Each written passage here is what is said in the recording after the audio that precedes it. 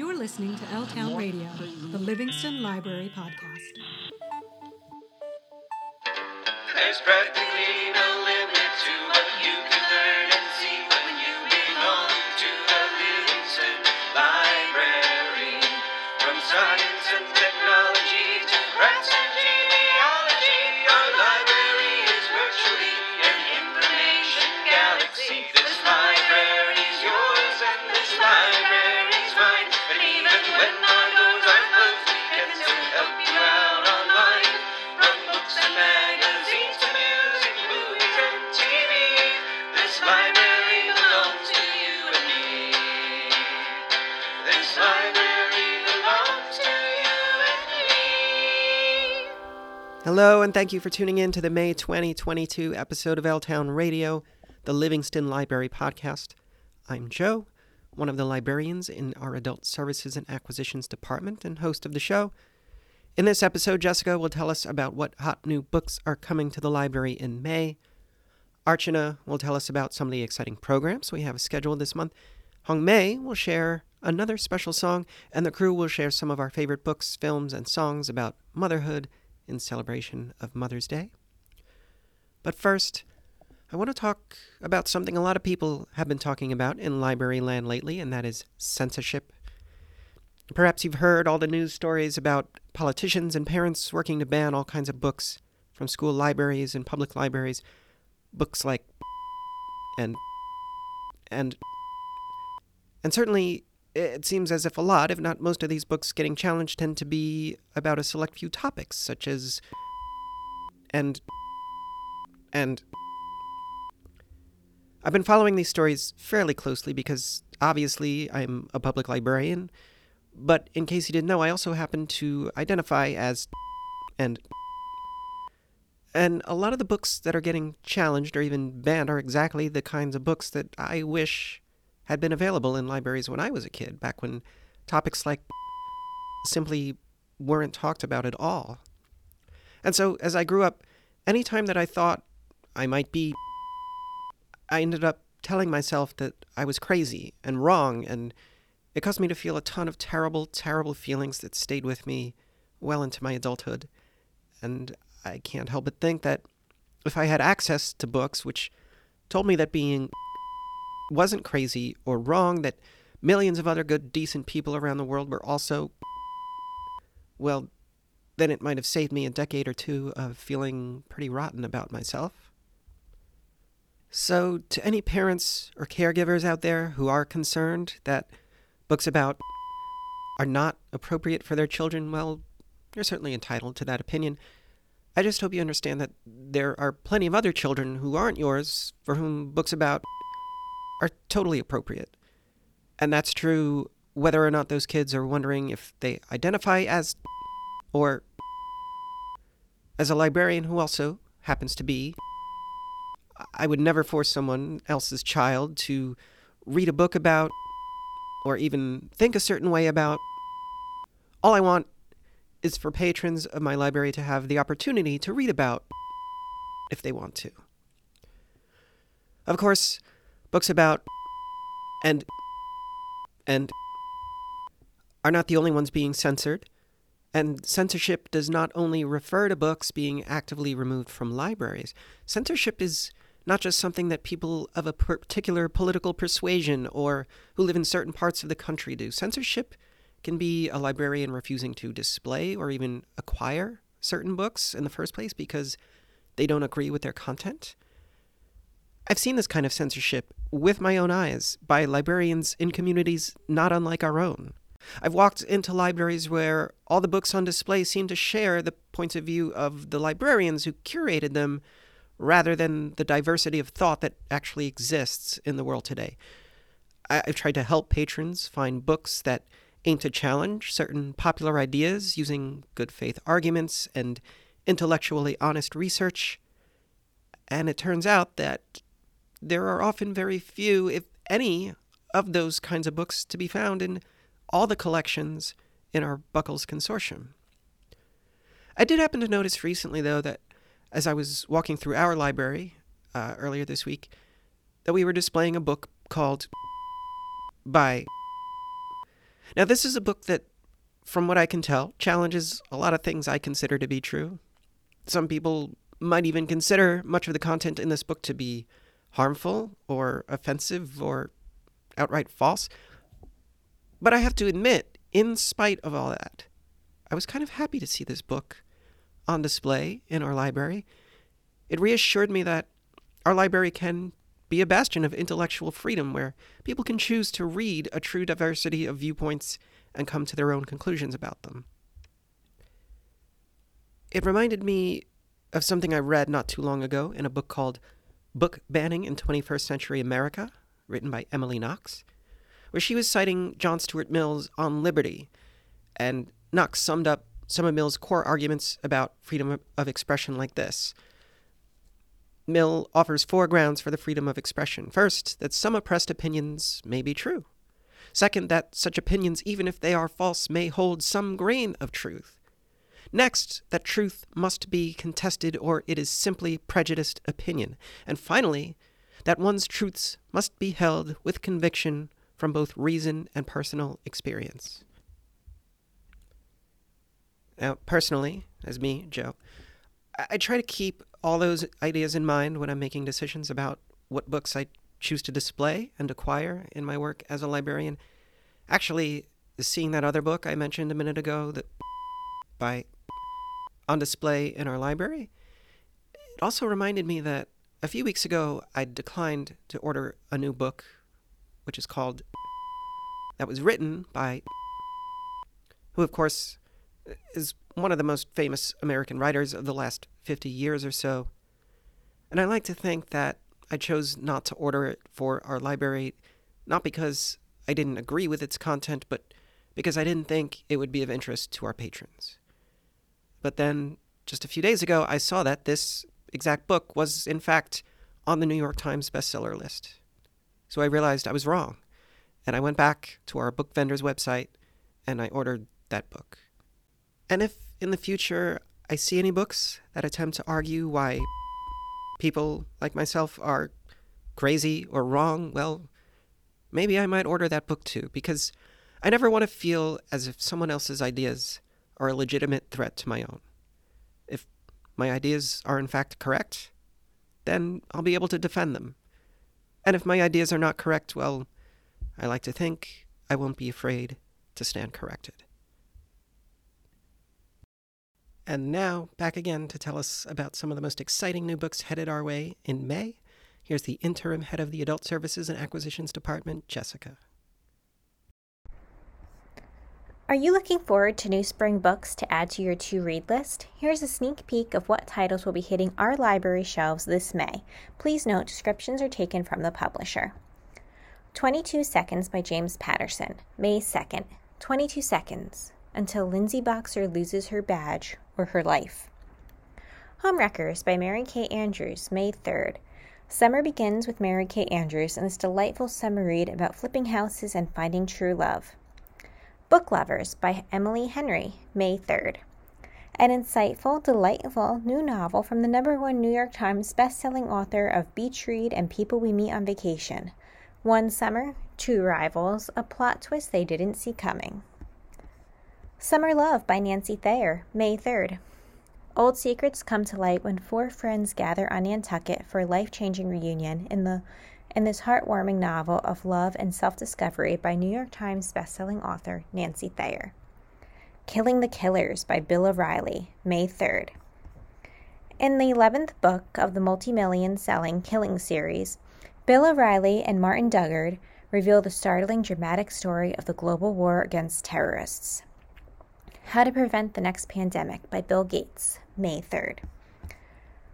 From the author of the #1 New York Times bestselling How to Avoid a Climate Disaster, the COVID-19 pandemic isn't over.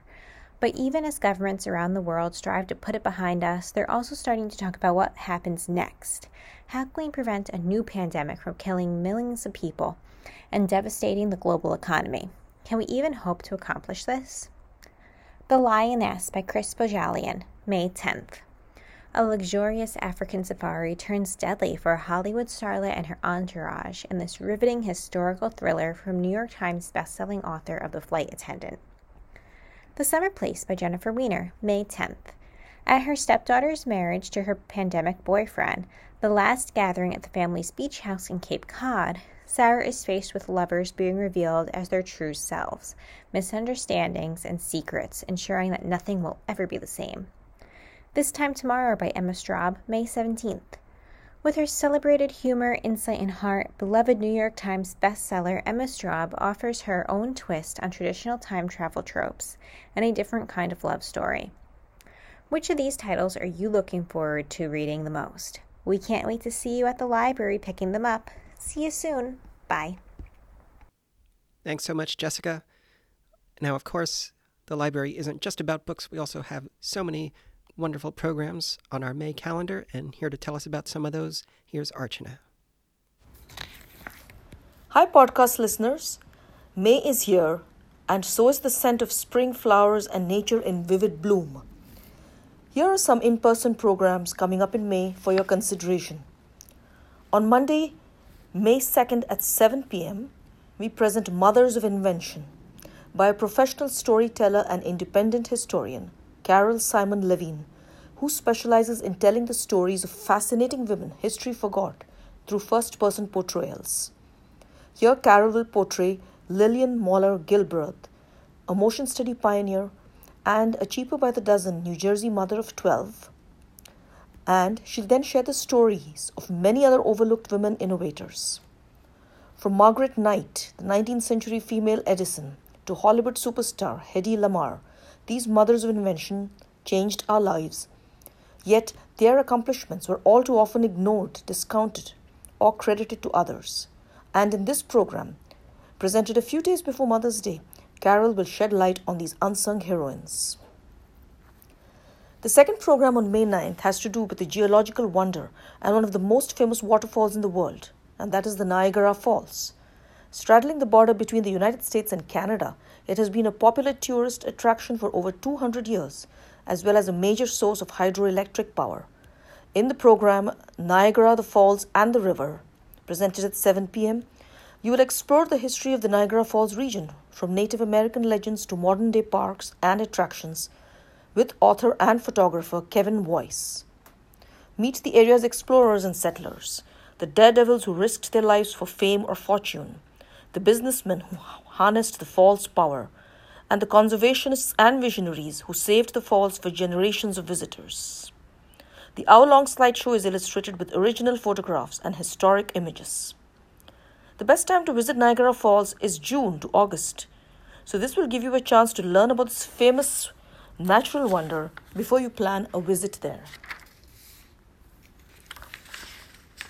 Now, for more than 100 years, diners have played an important role in New Jersey's history as gathering places for a community.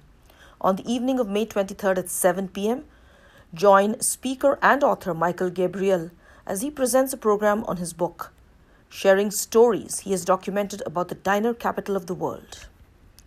Diner experiences, good food, slice of life encounters with friends and strangers, and the memories they inspire all reflect the state's spirit, culture, and mythology.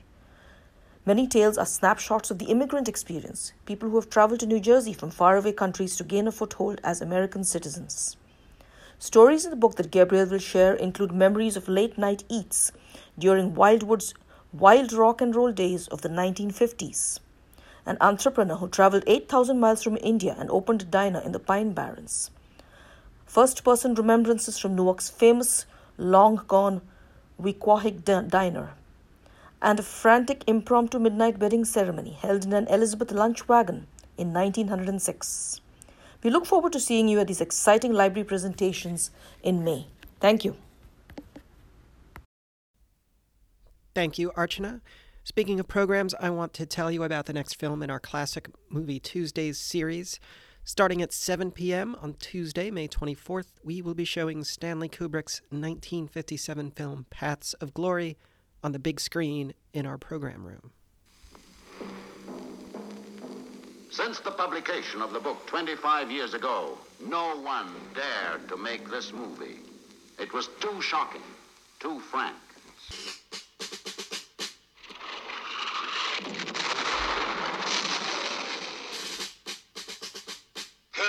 regiment is going to take the anthill tomorrow. It's the key to the whole German position in this sector. More than half my men will be killed. Yes, it's a terrible price to pay, Colonel. But we will have the anthill.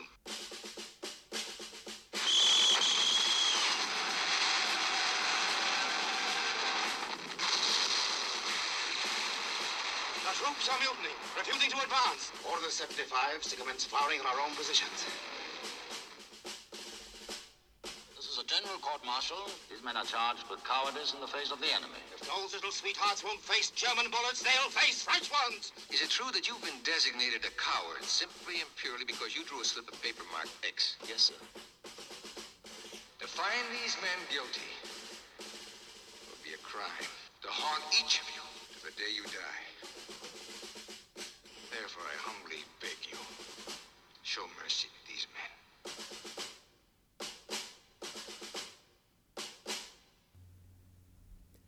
So May is, of course, the month where we observe Memorial Day in order to remember those who have sacrificed their lives in war. And I believe that this film does a very powerful job in making us really think about what that can mean. Personally, Stanley Kubrick is probably my favorite film director ever, and Paths of Glory is certainly a perfect example of why. It's both visually striking and philosophically profound, and it features an all-time great performance by Kirk Douglas, who, of course, went on to work with Kubrick again a few years later in the film Spartacus. The film has almost universal acclaim. The critical consensus, according to Rotten Tomatoes, says that Paths of Glory is, quote, a transcendentally humane war movie from Stanley Kubrick with impressive, protracted battle sequences and a knockout ending. The film was also deemed culturally, historically, or aesthetically significant by the Library of Congress and was selected for preservation in the United States National Film Registry in 1992. Paths of Glory runs 1 hour and 28 minutes. It'll be screened with subtitles for the hard of hearing, and again, we'll be screening it starting at 7 p.m. on Tuesday evening, May 24th, in our program room, and no registration is required. Well, with spring in full swing, of course, that means baseball season is here. And with that in mind, it's that part of the show where Hung Mei joins us to share a special song. Hung Mei? Today I'm going to share with you a classic song, Take Me Out to the Ball Game by Frank Sinatra and Gene Kelly. I'm sure this song will bring you back to the old memories. Hey, take me out to the ball game. Take me out with the crowd. Buy me some peanuts and Cracker Jack. I don't care if I never get back. Let me root for the home team. If they don't win, it's a shame. 'Cause it's 1, 2, 3 strikes, you're out at the old ball game. Thank you for sharing that, Hung Mei. Now, May, of course, is a month full of many holidays and observances, and one of those, of course, is Mother's Day. So with that in mind, this month I thought I'd ask the crew if they have any particular favorite books, films, or songs about mothers or motherhood. Here's what they had to say, starting with Jessica. Hello, L-Town Radio listeners. May is a time to celebrate mothers, grandmothers, and all those who have touched our lives in a maternal way. My favorite books for Mother's Day are the nonfiction Chick Wit series written by famous mystery writer Lisa Scottolini and her daughter Francesca Saratella. These books are short collections of essays written by the mother-daughter duo and focus on life, current events, pets, and the relationship of mothers, daughters, and grandmothers. Titles include Does This Beach Make Me Look Fat?, I've Got Sand in All the Wrong Places, Best Friends and Occasional Enemies, The Lighter Side of Life as Mother and Daughter, Have a Nice Guilt Trip, I See Life Through Rosé-Colored Glasses, I Need a Lifeguard Everywhere But the Pool, Meet Me at the Emotional Baggage Claim, My Nest Isn't Empty, I Just Have More Closet Space, and more. They are literally laugh-out-loud funny and so very relatable. A treat to share and read with your mother or grandmother this month. Thank you, Jessica. And I have to say, those are some of the best book titles I've ever heard in my life. Anyway, next to tell us her answer, once again, here's Archana.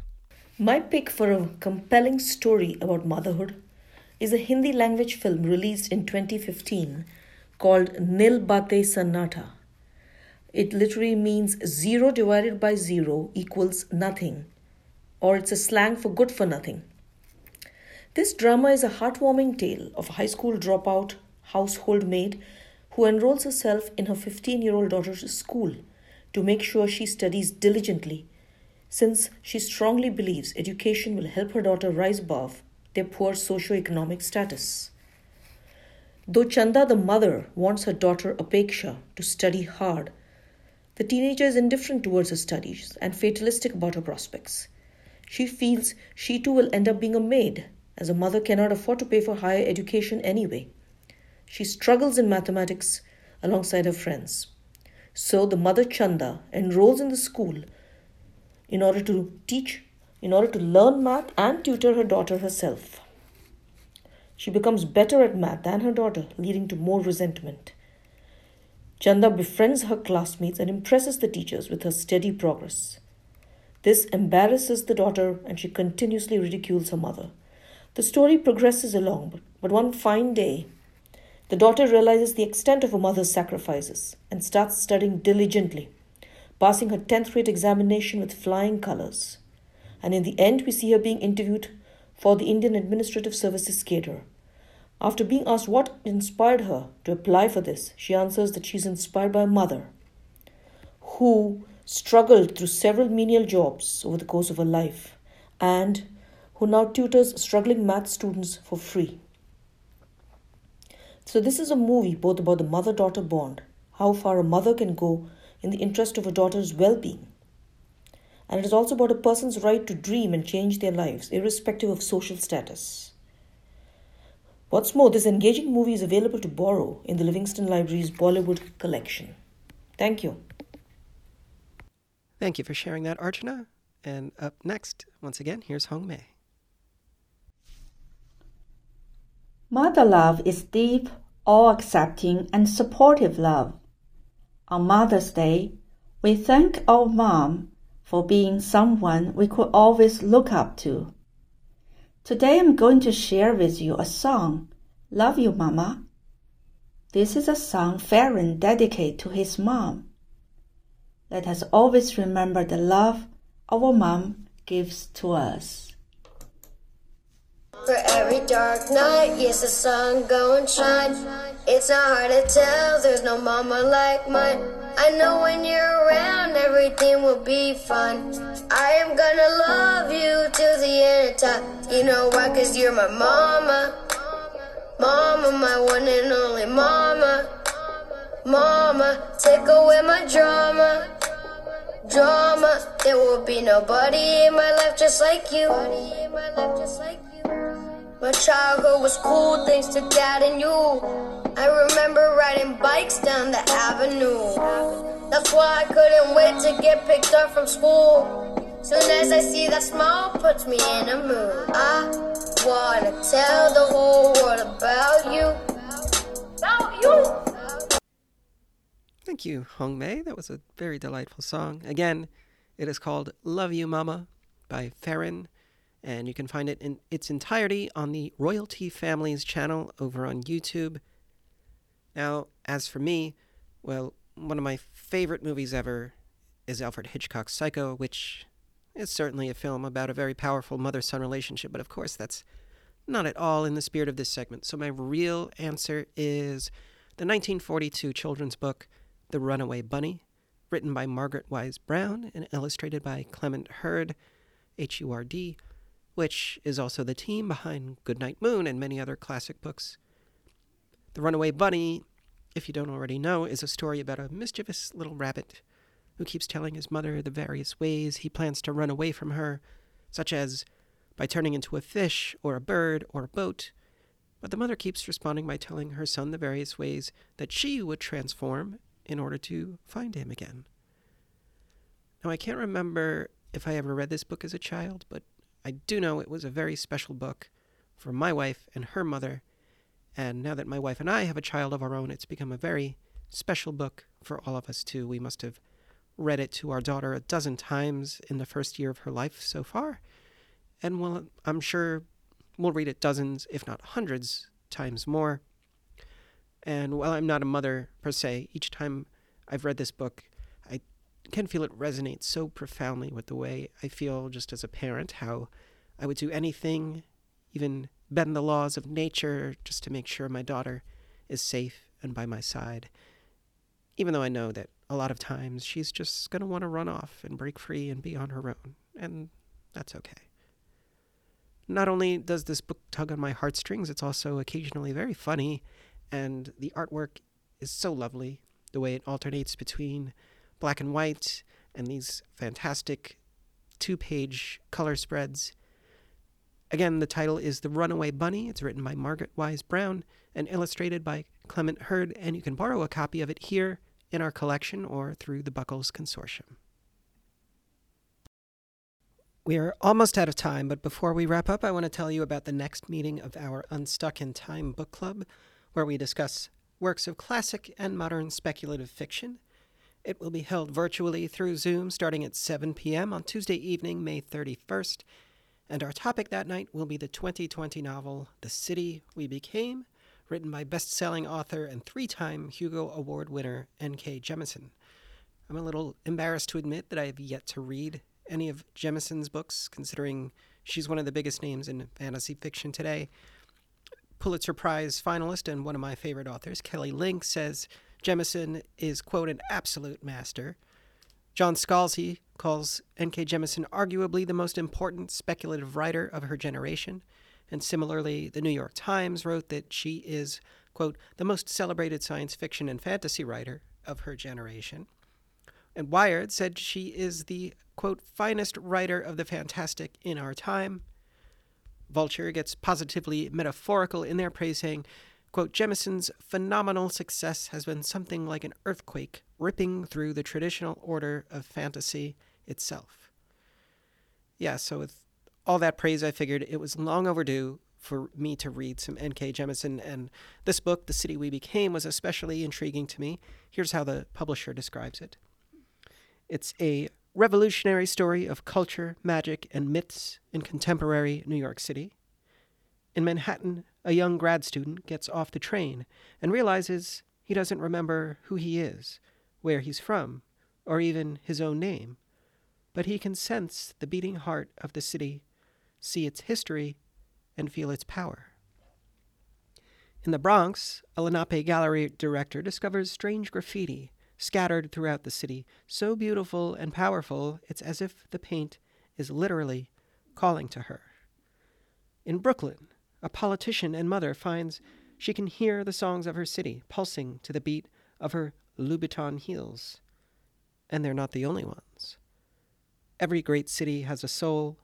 Some are ancient as myths, and others are as new and destructive as children. New York City? She's got 6. Now, I lived in New York City for 18 years. I think this is a brilliant premise, and I'm very curious to see its soul portrayed in this way. Plus, another one of my favorite authors, Neil Gaiman, who also wrote the book Stardust, which we discussed at last month's Unstuck in Time meeting, he says of The City We Became that, quote, it's a glorious fantasy set in that most imaginary of cities, New York. It's inclusive in all the best ways, and manages to contain both Borges and Lovecraft in its fabric, but the unique voice and viewpoint are Jemisin's alone. Again, the meeting is going to start at 7 p.m. on Tuesday night, May 31st, and it will be held on Zoom. So if you'd like to join, do make sure you register through our events calendar so you'll be able to get that Zoom link the day before the meeting. You can check out print copies of the book by stopping at our circulation desk here at the library, or you can also check out ebook or audiobook editions using your Livingston Library card on Overdrive in Libby. Well, we have come to the end of this episode of L-Town Radio. Thanks to Jessica, Hong Mei, and Archana for all your contributions this month. And of course, thanks to you, dear listener, for tuning in. I hope you'll tune in again next month. And of course, I hope you'll visit us as we are open 7 days a week for all your library needs. Of course, you can still access all our online and digital resources any time of day through our website, livingstonlibrary.org.